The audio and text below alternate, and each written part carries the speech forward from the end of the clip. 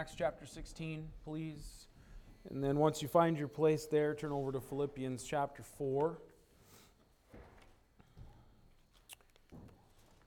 While you're turning in your Bible, let me give you this announcement. It's the last day for the ladies to sign the Christmas cards for the missionary wives in South Africa. Those cards are on the usher's table. This is for all the ladies of the church to sign those cards. This is the last day. Please do so. And those can get sent out, okay? Thank you. Acts chapter 16. I'm going to direct your attention to verse 25 and following. The Bible says, "And at midnight Paul and Silas prayed and sang praises unto God, and the prisoners heard them. And suddenly there was a great earthquake, so that the foundations of the prison were shaken. And immediately all the doors were open and everyone's bands were loosed. And the keeper of the prison, awaking out of his sleep and seeing the prison doors open, he drew out his sword and would have killed himself, supposing that the prisoners had fled. But Paul cried with a loud voice, saying, 'Do thyself no harm, for we are all here.' Then he called for a light and sprang in and came trembling and fell down before Paul and Silas and brought them out and said, 'Sirs, what must I do to be saved?' And they said, 'Believe on the Lord Jesus Christ, and thou shalt be saved in thy house.' And they spake unto him the word of the Lord, and to all that were in his house." This passage here is maybe one of the best known and most exciting salvation stories in the Bible. I mean, there's lots of them, and maybe that's your take on it, whether that's exciting to you or not. Maybe that's relevant to or dependent on you as a person. But I know this is one exciting salvation story for all the things that have taken place or took place in this passage. And we're not really going to focus on the salvation aspect of it here this afternoon. But what I want to do is draw attention to verse 25, because we observe in it a great life principle, that God can be the one who gets glory out of any situation of life, even the most trying times. And what I want to talk to you about this afternoon is man's extremity being God's opportunity. Extreme things in our life sometimes can be the very thing that is the opportunity for God to get glory for himself or to work in our life. And I'm going to direct your attention really to one main thought here, and it's going to tie into Philippians chapter 4. But the thing that I want you to see here, first of all, in this afternoon, is I want you to notice the testimony of Paul and Silas here. The Bible says in verse 25 that at midnight Paul and Silas prayed and sang praises unto God, and the prisoners heard them. Notice the testimony of Paul and Silas. What a testimony it was. It was a testimony because other people heard and observed their response and their action to these trying circumstances in their life. It had an effect, an impact on other people.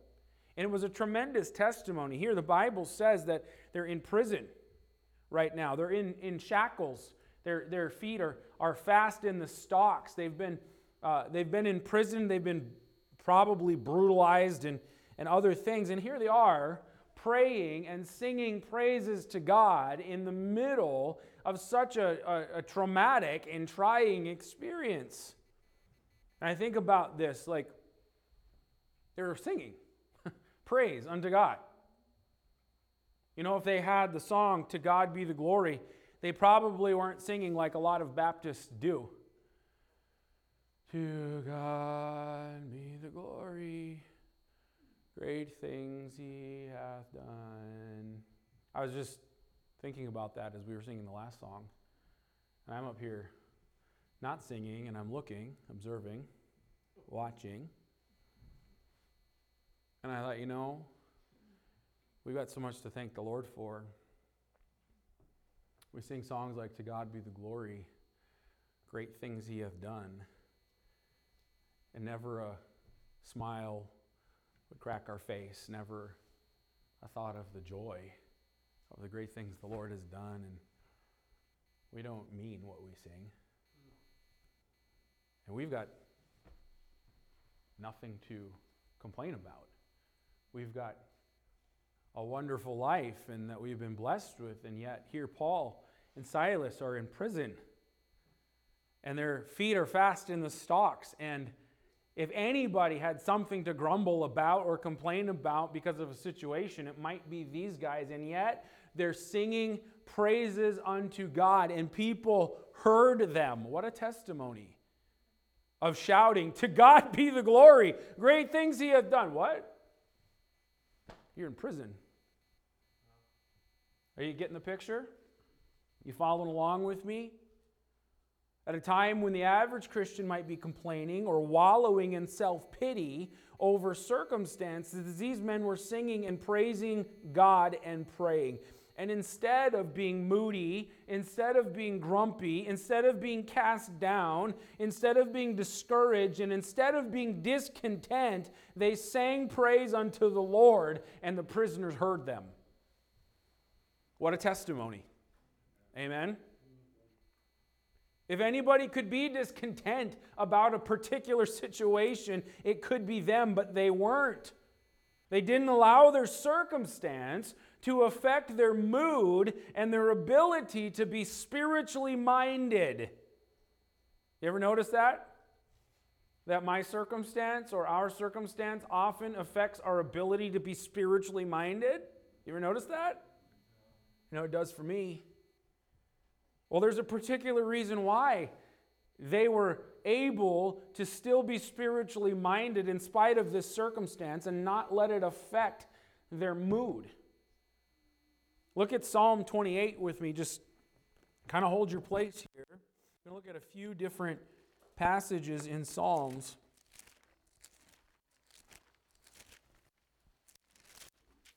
Psalms 28 and verse 6. The psalmist says, "Blessed be the Lord, because he hath heard the voice of my supplication. The Lord is my strength and my shield. My heart trusted in him, and I am helped. Therefore my heart greatly rejoiceth, and with my song will I praise him." You notice this? The psalmist says he's giving blessings to God. Blessed be the Lord because he heard me. He went to the Lord first of all. He took his supplication to the Lord. Then he says, the Lord is my strength. He says, my heart trusted in him. I am helped, and therefore my heart greatly rejoiceth. And I will sing a song of praise unto him. Now I want you to look at Psalm 32, because I want you to find a connection here in these. Psalm 32 and verse 7. Thou art my hiding place. Thou shalt preserve me from trouble. Thou shalt compass me about with songs of deliverance. Selah. So the psalmist says, you're my hiding place. He says, you're going to preserve me, and you compass my heart with songs. Now look at Psalm 40. Psalm 40 and verse 1. I waited patiently for the Lord, and he inclined unto me and heard my cry. He brought me up also out of an horrible pit, out of the miry clay, and set my feet upon a rock, and established my goings. And he hath put a new song in my mouth, even praise unto our God. Many shall see it and fear and shall trust in the Lord. Now look at Psalm 42. Psalm 42 and verse 8. Yet the Lord will command his loving kindness in the daytime, and in the night his song shall be with me, and my prayer unto the God of my life. Now look at verse 11.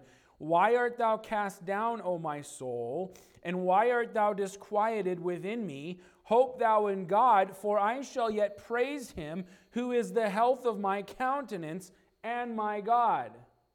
Now, I want you to note that the connection with praise unto the Lord in the middle of difficult or trying circumstance is simply this. It is trust in God that is the connection that causes and it gives the ability to praise the Lord. Now, application. Is there some discontentment in your life over some circumstance? All right? Let's take a little self-check, a little evaluation. Is there some discontentment in your life over some circumstance? Discontentment in the life is a result of not seeing or trusting in the sufficiency of the Lord. Really believing that God is able, that He's above these things. And this is the reason why Paul and Silas, in the middle of their trial, in the middle of their difficulty, could be such a great testimony to be able to sing praise unto God, even in the most trying and difficult of circumstances of life. Their trust in the Lord. And I want you to note something about Paul's life with me, and here's where Philippians 4 comes in. So turn over to Philippians chapter 4. Excuse me.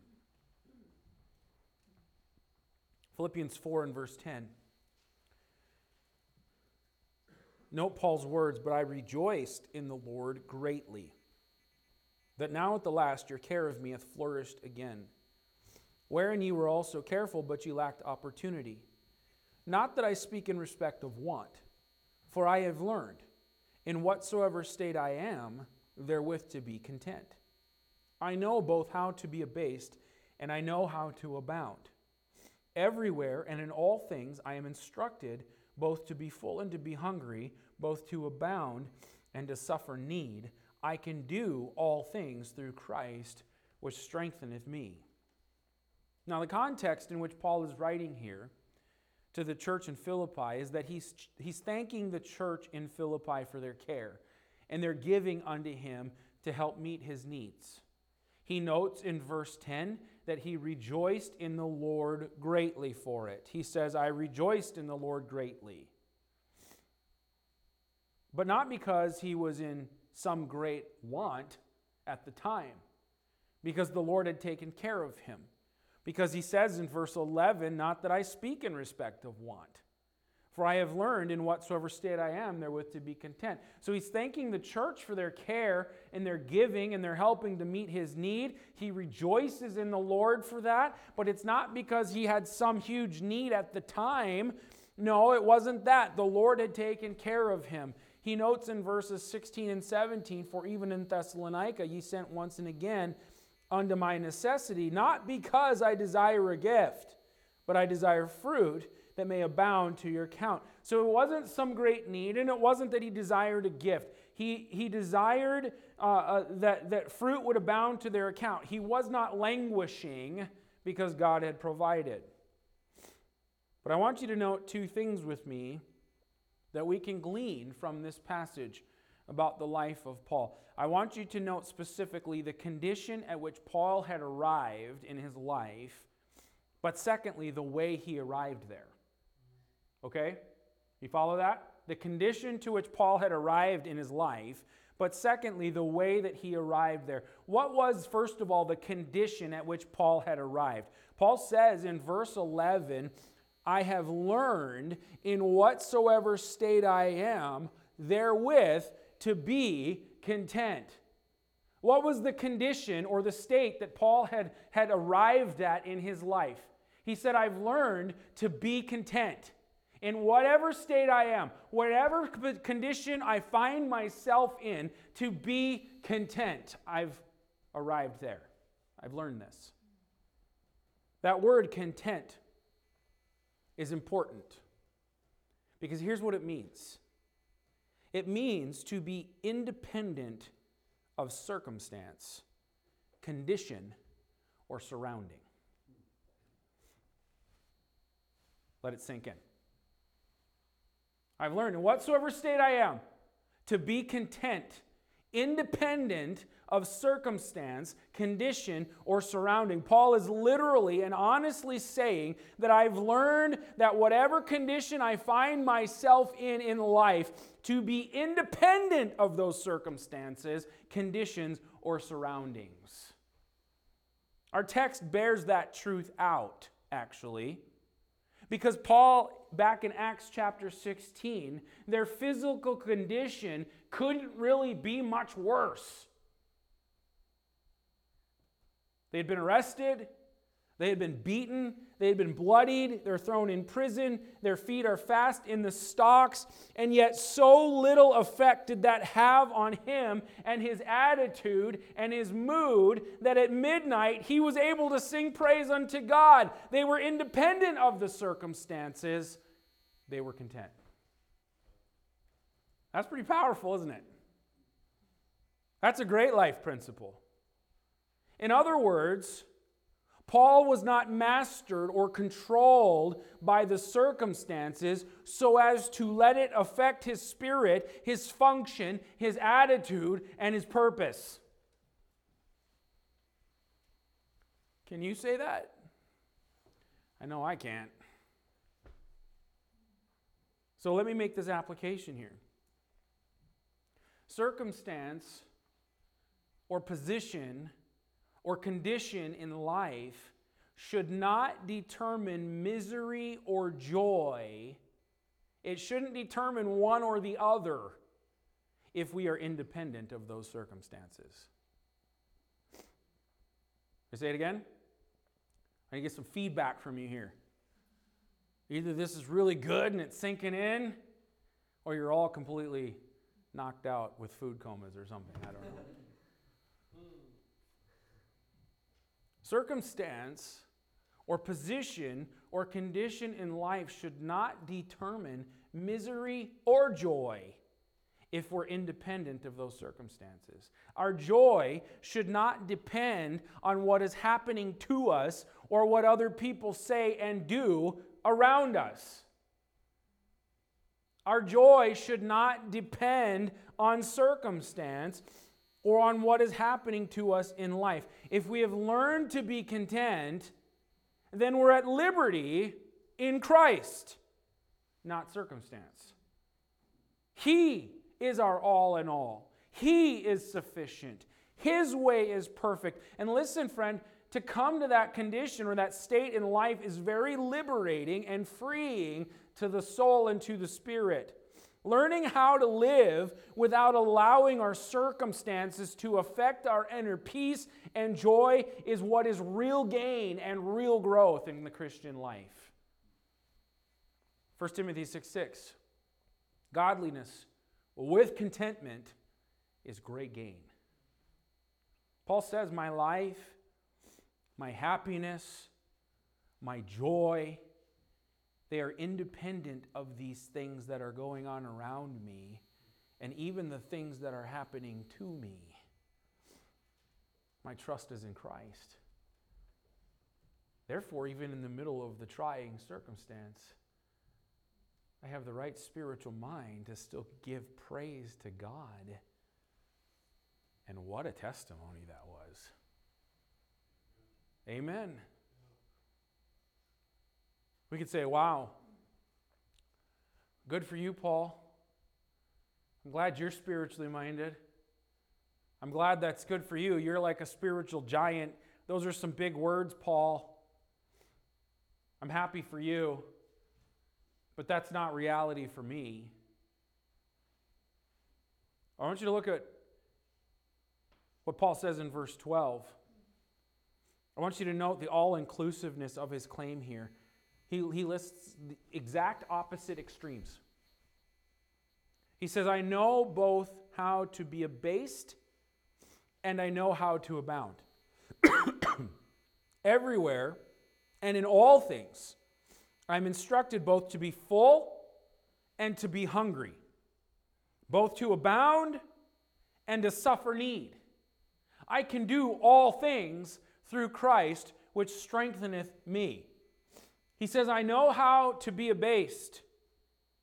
He says, I know how to be hungry. I know how to suffer need. But on the other hand, I know how to abound. And I know how to be full.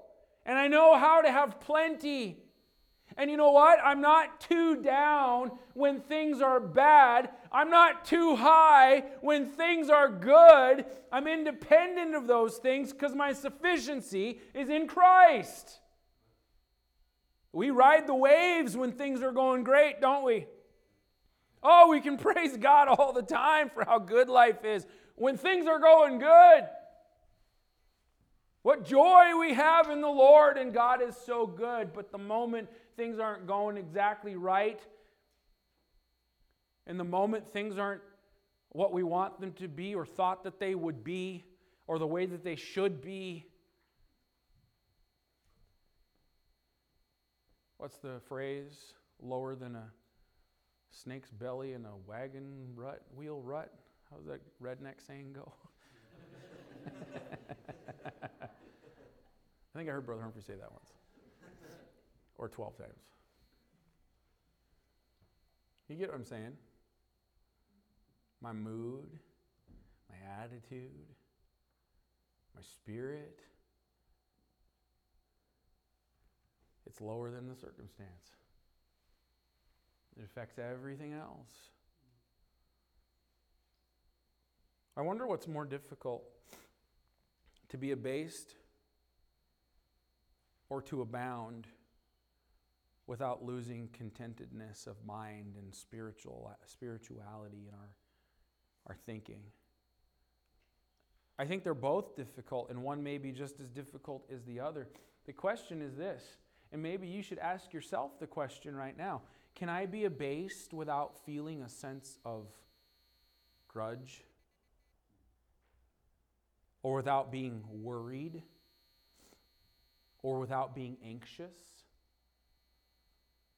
Can I be abased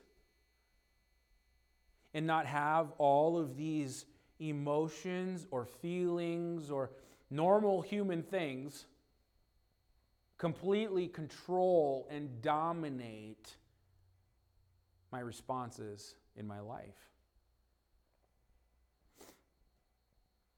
Can I be abased in my profession or office or work? Can I somehow or another be cast down with something and still remain in spirit exactly as I was before?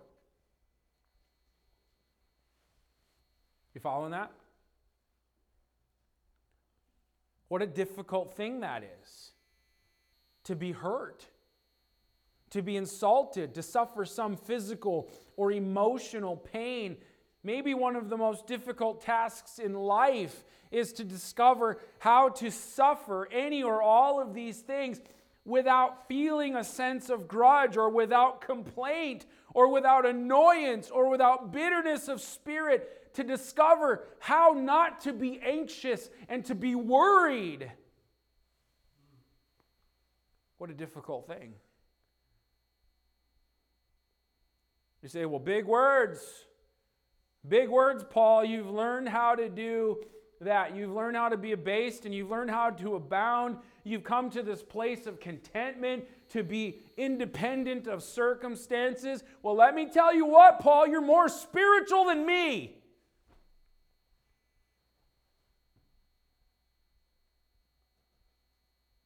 Is that the right attitude? I think we need to see something else here, because Paul tells us the condition that he arrived at. But he also tells us how he reached that condition. He'd experienced every kind of trial and tribulation, and yet he was unaffected by them.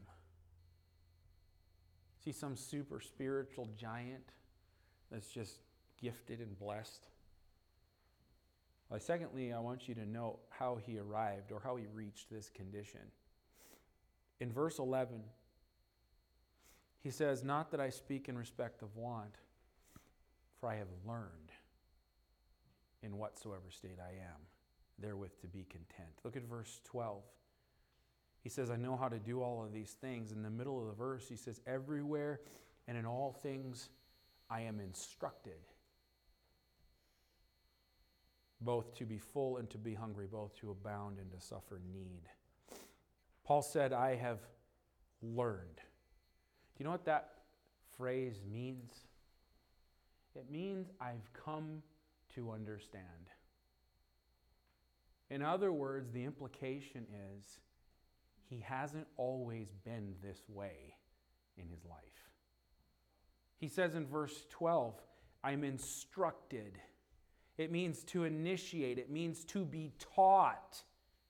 He had to be taught these things. And you know what? I'm thinking about this and I'm like, I am so glad he said that. I am so glad he said that, because the implication is that he's not always been this way. It's something he had to learn in his life, which gives me hope. Amen? In fact, the impression that we get from reading Paul's life in the New Testament is that this might have actually been a very difficult thing for him to learn in his Christian life. He seems to be a proud man by nature, somewhat of an intense kind of guy, maybe a bit sensitive, but he's also a very active person. There might not have been anything more irritating to the Apostle Paul than to have to sit in a prison somewhere when he could be out doing something for the Lord. That might have been one of the most irritating things for him, to have to just sit when he wants to be out doing. He was a Roman citizen, and yet he was enduring bondage with slaves and with criminals. How in the world could he come to this place, and what was his secret? How did he learn this secret of being content? He says, I've learned this. I've come to understand this. I've been taught this, which is evidence of maturity in his life. How did he come about to learn this secret? Well, first of all, I think he learned it through experience. Look with me in 2 Corinthians chapter 12.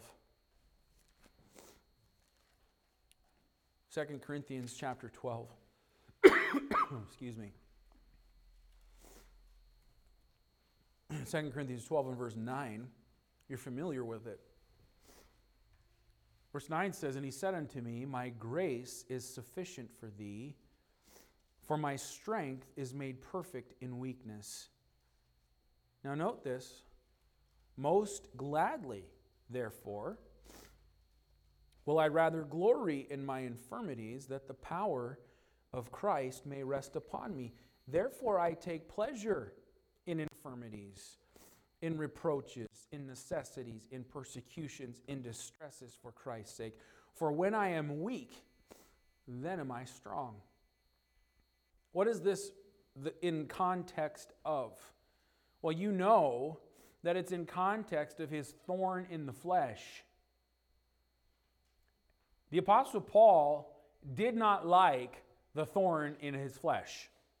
He didn't like it at all, in fact. It was something he struggled against. In fact, 3 times he asked the Lord to remove this trial, remove this burden, remove this thorn in my flesh.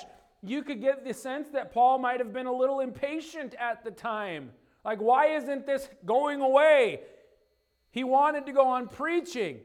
He wanted to go on serving, but his thorn was keeping him down. It was a troublesome thing.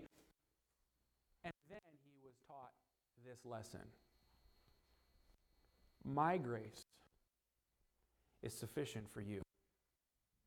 He came to a place of understanding as a result of the experience of God dealing with him and God working in his life. You see the change in tone? He besought the Lord 3 times, take this burden away. When he came to understand and learn the lesson that God's grace is sufficient, even in that trial, his tune completely changed. Most gladly, therefore, will I glory in my infirmities. He learned it through experience. And you know what? Experience is a great teacher, isn't it? Experience teaches us all. And some of us are slower to learn than others.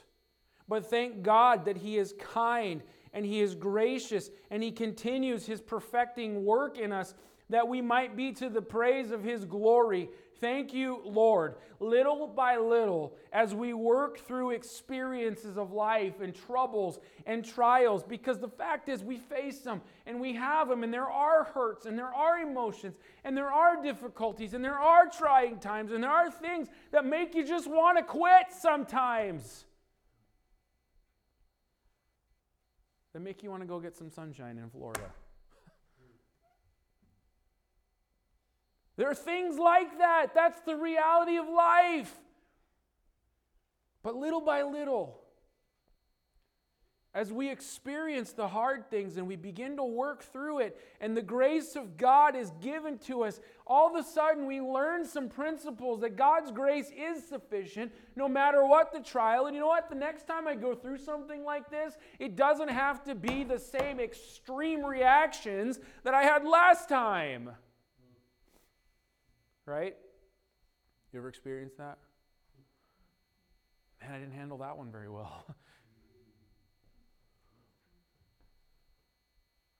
But the reality is that experience of life is probably going to happen again at some point. If I learn something through it, I can start to learn how to be independent of those trying circumstances. Right? And I don't have to be so down. And I don't have to be so controlled by feeling or by emotion or by circumstance.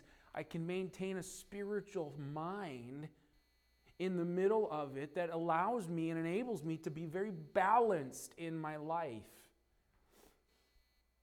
But I'm not there. In fact, sometimes the very things that I've learned, I don't actually do. The next time that comes around, I fail again. I didn't handle that very well. But I knew this already.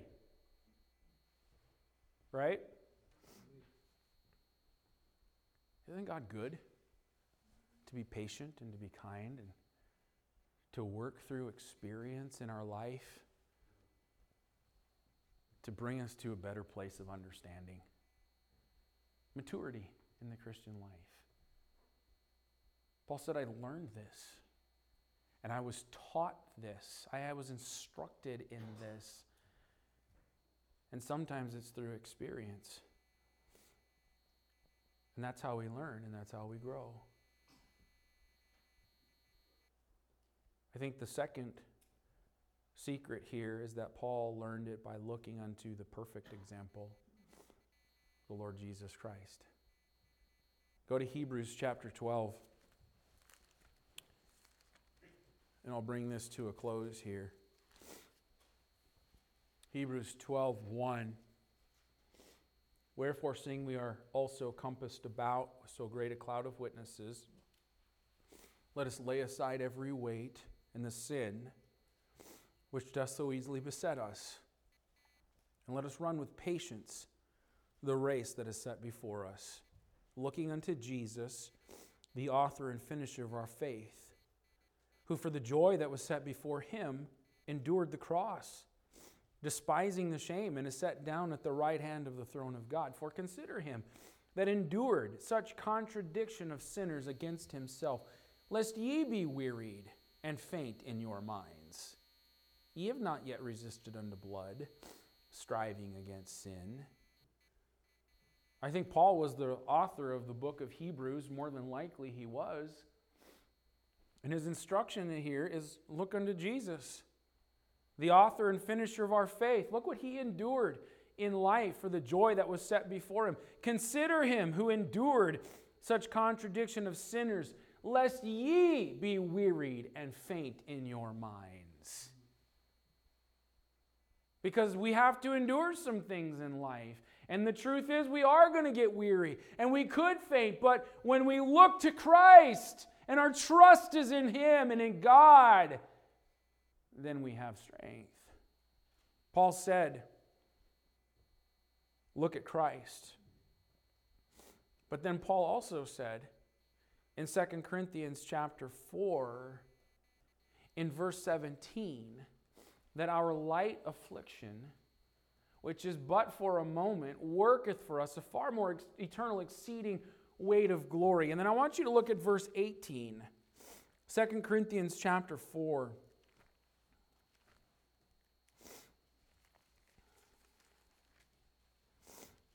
Verse 17, our light affliction. He calls it light affliction. How often do we think our afflictions are light? The afflictions that we're going through, man, they're the worst thing that could possibly happen. Right? That's how we treat it. Our light affliction, which is but for a moment. My trials are going to go on forever till I die. But for a moment. There's nothing good that can possibly come out of any of this. It works for us a far more exceeding and eternal weight of glory. While we look not at the things which are seen. We're not looking at the circumstance. But at the things which are not seen. What's not seen? The spiritual value in it.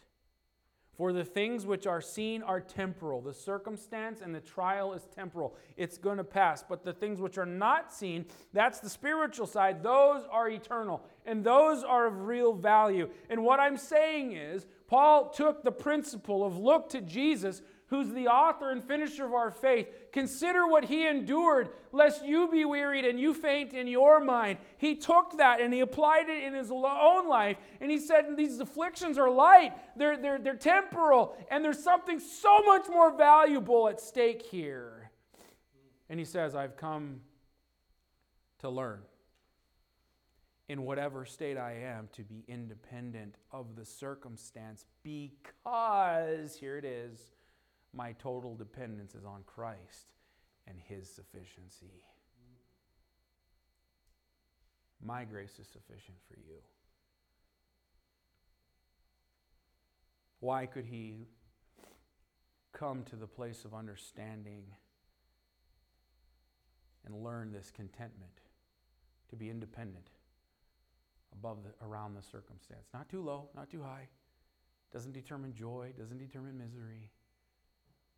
In the middle of the night in a prison cell, to sing praise to God, to have a spiritual mind. I've come to this point because I've learned to be dependent on Christ and His sufficiency. I just say, wow. I need that. I need a lot of that. Can you say that? Do you know that state, child of God? I sure don't. It's very convicting. And I would simply say to you, let this be our ambition. Amen? I have hope here because Paul said, I haven't always been this way. I've learned this in my life. I can learn it too, by God's grace. No matter what may arise, His grace is equally sufficient to it, thereby enabling me to trust Him. And that brings with it contentment, no matter what condition we find ourselves in. If there is discontentment in your life, friend, or something that is troubling you in your life, then it may be that you're not seeing or trusting in the sufficiency of the Lord. That's my case. That's my problem. When I am not spiritually minded, or I'm letting circumstances control me and the way I respond in my attitudes and my moods, it's because I am not seeing or trusting in the sufficiency of the Lord. He knows what's going on. I can trust Him. And listen, friend, here's the concluding statement. Our response to life circumstance really is a testimony. That testimony can be a good one or it can be a bad one. That testimony can draw people to the Lord or it can turn people off to Christ. The testimony of Paul and Silas was that they heard, the prisoners heard them singing praises to God.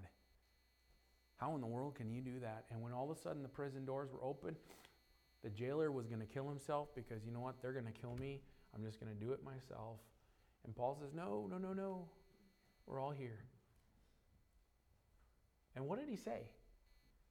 He didn't say, why are you still here? He said, what must I do to be saved? What a testimony that was. And I'm saying that our responses to life circumstances can also be a testimony. May this be our ambition. Amen. To be like Christ. Let's pray. Heavenly Father, use your word in these moments and thank you for them. What a challenge this is. What a challenge to my own spirit, my own soul.